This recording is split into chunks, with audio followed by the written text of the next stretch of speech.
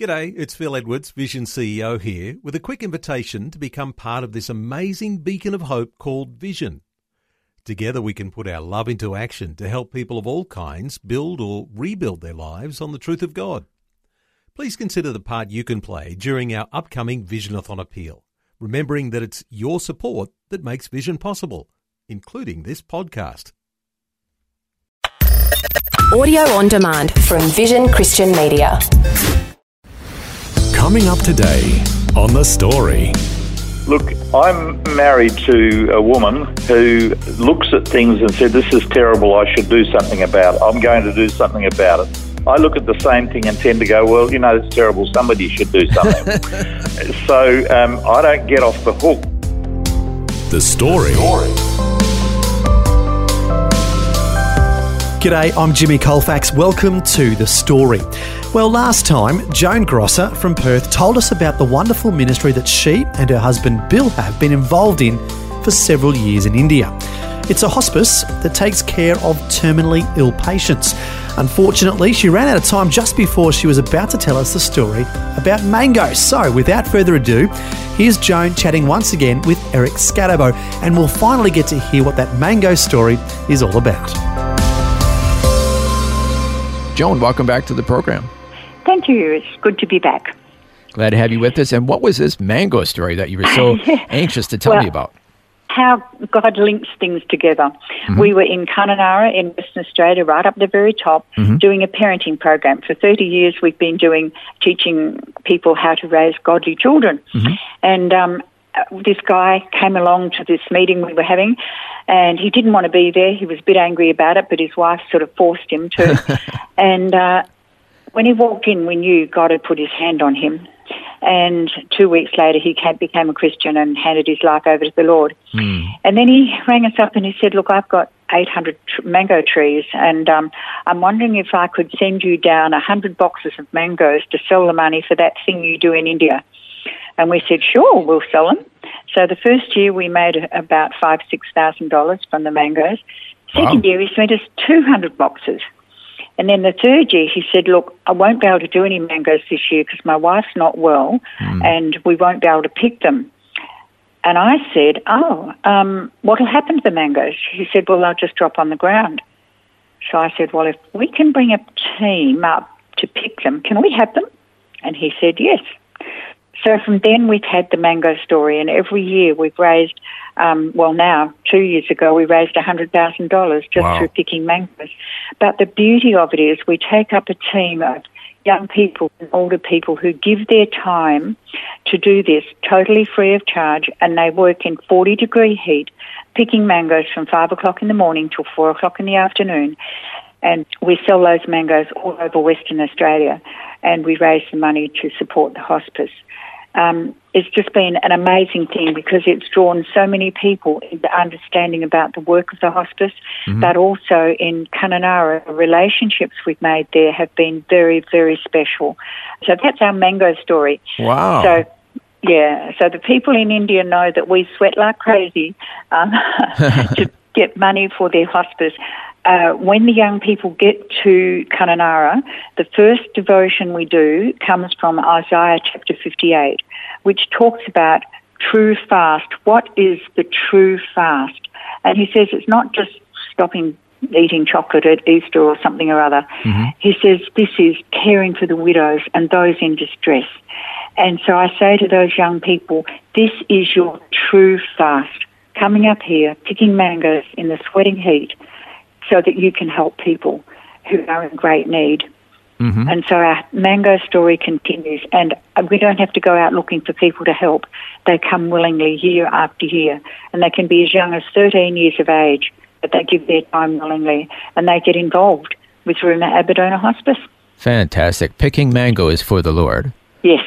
Or I should say for the Lord's work, because then this money helps to finance the hospice in India, which you talked about last time, which is being with people, comforting them in their final days when they're dying from a terminal illness. Yes.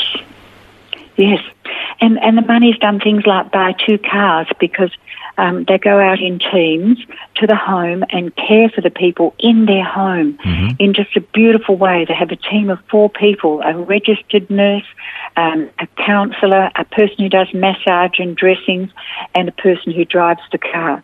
It's just, when I look at it, it's just an amazing thing. Something caring and compassion such as I rarely ever see.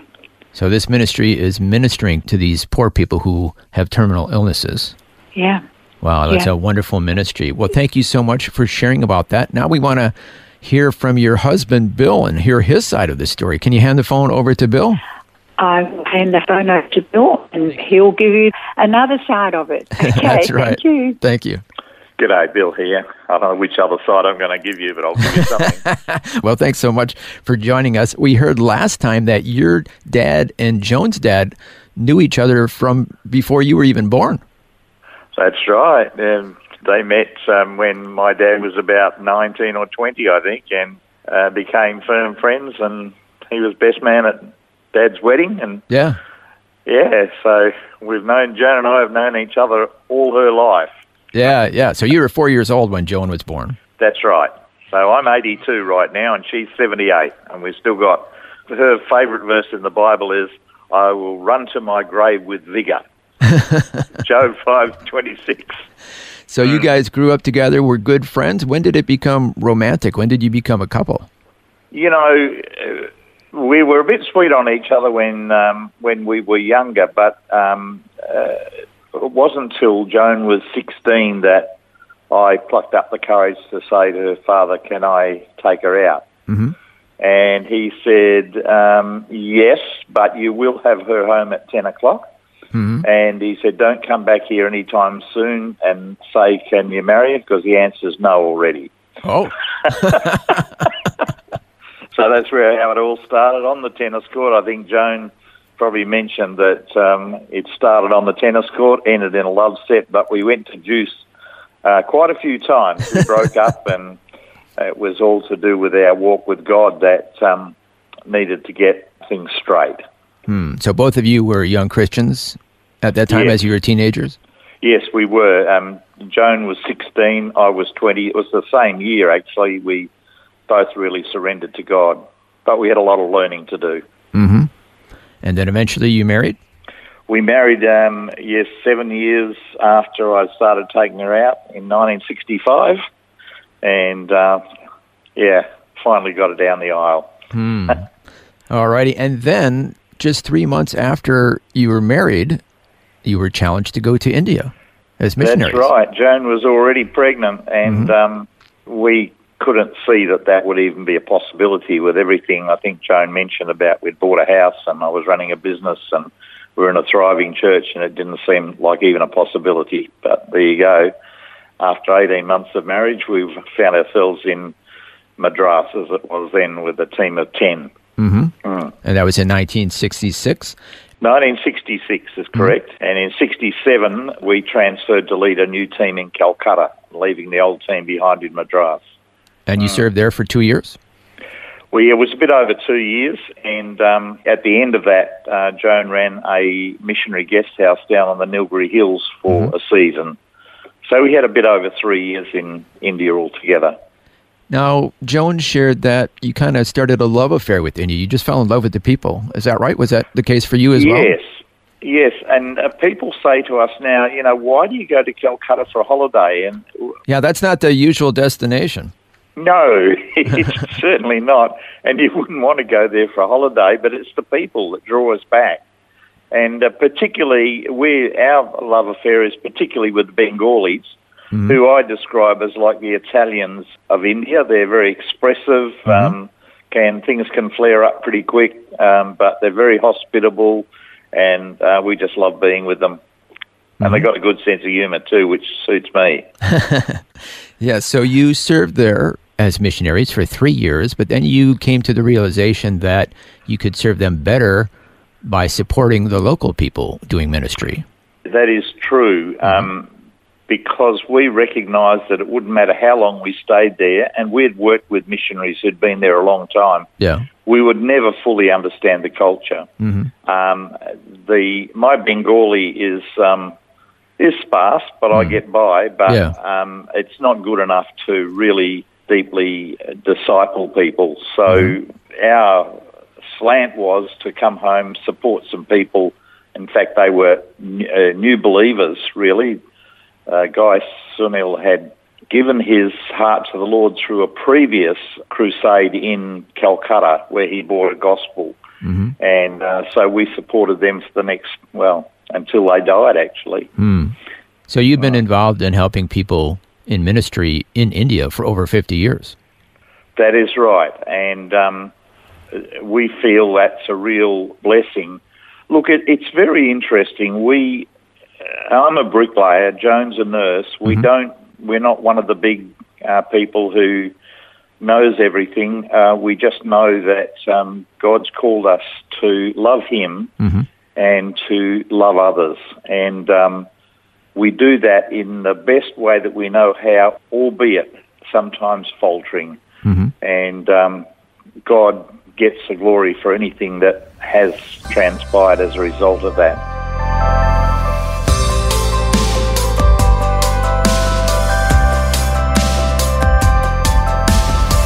You're listening to The Story. Our guest today is Bill Grosser, and before him, we heard from his wife, Joan. And together, they're sharing about their life of service to the Lord that has led them to do some remarkable things both here in Australia and also in India. We'll hear more of their story when we return. The Story. If this program has highlighted something you'd like prayer for, we'd love to pray for you. Call 1-800-PRAY-FOR-ME. That's 1-800-772-936. It's a free call. Or text 0401 132 888.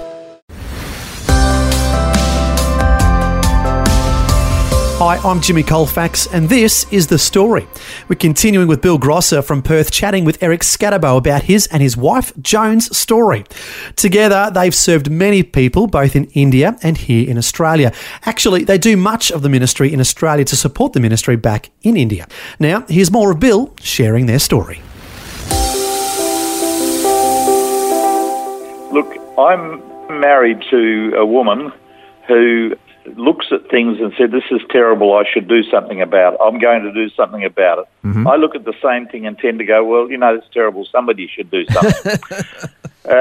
So I don't get off the hook because, she came home one day and said, I came home from work. I was teaching at TAFE, and she was really discouraged by what was happening in the school our children were in. She said, I want to start a Christian school in Midland.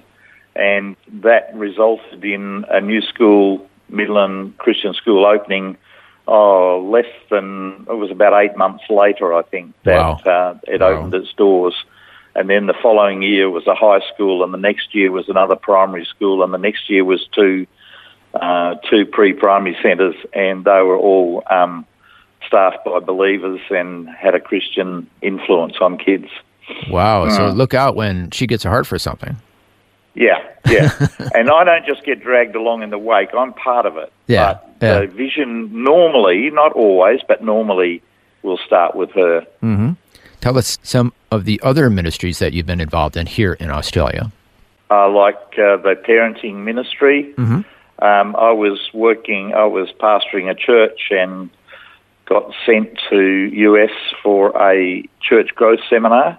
And while we're there, we found parenting material which we figured may work in our church, so we brought it home and started using it, and people started hearing about it, and that eventually took over our lives for a period of time, and it spread all over Australia, and then we had the opportunity to take it to Singapore and over to Africa, South Africa and Zimbabwe.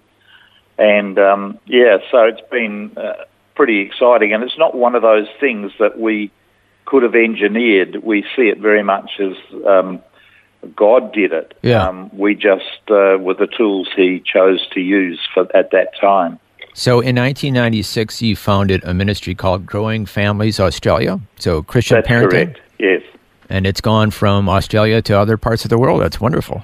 It has, yes. The original material was from the US. Mm-hmm. We've modified some of that, and as recent as 10 years ago, started developing it for the Aboriginals for the Kimberley region. Mm-hmm. All of these things eventually need to be handed over to others. We don't sort of start something and then saying this is ours. Yeah. We want to hand things on so that God's word and God's work is done by other people.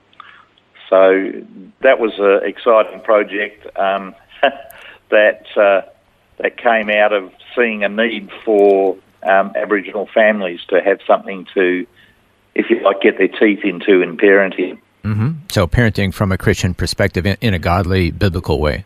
That's correct, yes. Without it being Western or European, because both in India and here we've seen that actually doesn't work that well. Mm-hmm. And we worked with Aboriginal people, and we had some really strong Aboriginal people who were able to look us in the eye and say, no, that's not going to work, you can't do that. Mm. And we were able to hear their message, which has been quite brilliant, really. Wow. Now, looking back over your over 50 years of service in various types of Christian ministries, both in India and here in Australia, what was one of the most fulfilling things that you've been a part of over the years? You know, I find that a difficult question to answer because so much of it has been fulfilling. But probably the most has been the work with the hospice, in that we are working entirely with people who were pre-Christian. Mm-hmm. All of the workers in the hospice are new believers or people who are coming to faith. Mm-hmm. So that's been extremely fulfilling. But I could go through each of the ministries and say, you know what, that was absolutely brilliant what God did. I mean, the school was just a stunning thing to go from nothing in 5 months from when the dream came or the vision came to the school opening. And there was 58 kids at the end of first term, 78. And then the next year, that school had 180, and the high school started with 70 or 80 kids. And the next year, another primary. And it was just seeing God's people from a whole range of denominational backgrounds working together for a common cause, to see men who in their churches often felt that they were pretty useless, but in the school they could do brick paving or gardening or work with their hands, and that's what men need to do. And so working shoulder to shoulder with men, they often opened their hearts and eventually gave their hearts to Christ if they weren't already believers. So, yeah, I guess that's a long answer to a short question, but the reality is that everything has been fulfilling. You know, with the parenting ministry now, we're engaging with young people who grew up in growing families, if you like, growing families' homes from a range of denominations, and they are saying, we want to bring our kids up the way we were brought up with, which is probably different from the norm where kids spend a lot of time complaining about what their parents did. And a lot of those are engaged with us in other ministries that we're involved in, like the hospice. So it sounds like there's this overall theme of see a need, meet a need, see a need, meet a need. And so you saw a need in India, so you were supportive there. You saw a need for parenting skills, so you started that ministry, saw a need for a school. Yes. You probably won't want your wife to be looking around too much anymore because you might find another need somewhere. She's looking around already, don't worry. You know, when I was a young fellow at Bible college, one of the things was the need does not constitute the call, and I buy that. But on the other hand, if there is no need, there probably will not be a call. And so we see many other needs, but we are not equipped, or we do not have the capacity or the headspace or the heart or whatever it is to actually fulfill that need. So I think doing what we do is probably all that we can do at this point. Now, you had a decision to make when you were married for just 3 months. You could have just had that comfortable life as a bricklayer, but you chose the path, very uncomfortable, of going to India and starting all these ministries. Do you have any regrets for the path that you chose? No regrets at all. It's funny, when I was a kid at school, I was doing very well academically, but I wanted to become a bricklayer. And I was called into the principal's office, Mr. Glue, and he said, "Son, you will regret this decision." And I jokingly say these days, I probably will one day, but it hasn't come yet. And becoming a bricklayer was, I'm so glad I did that before I went into any real ministry, because it's given me a practical aspect to life and the ability to relate to men who otherwise may look at me and say, "Oh, you're just a preacher, that's what you're supposed to say." Yeah. So no regret about that. Was it scary? Yes. I mean, you've been on a good income and suddenly you're dependent on God to supply your needs. And things like a butcher turned up on our doorstep before we left for India, well before, with half a sheep all cut up, and he wanted to give that to us to support us. And Joan was saying, "Well, you know what? Bill's earning good money. We don't need this." And he just looked at her and he said, "Joan, do not rob me of the joy of giving. I want to be part in this with you."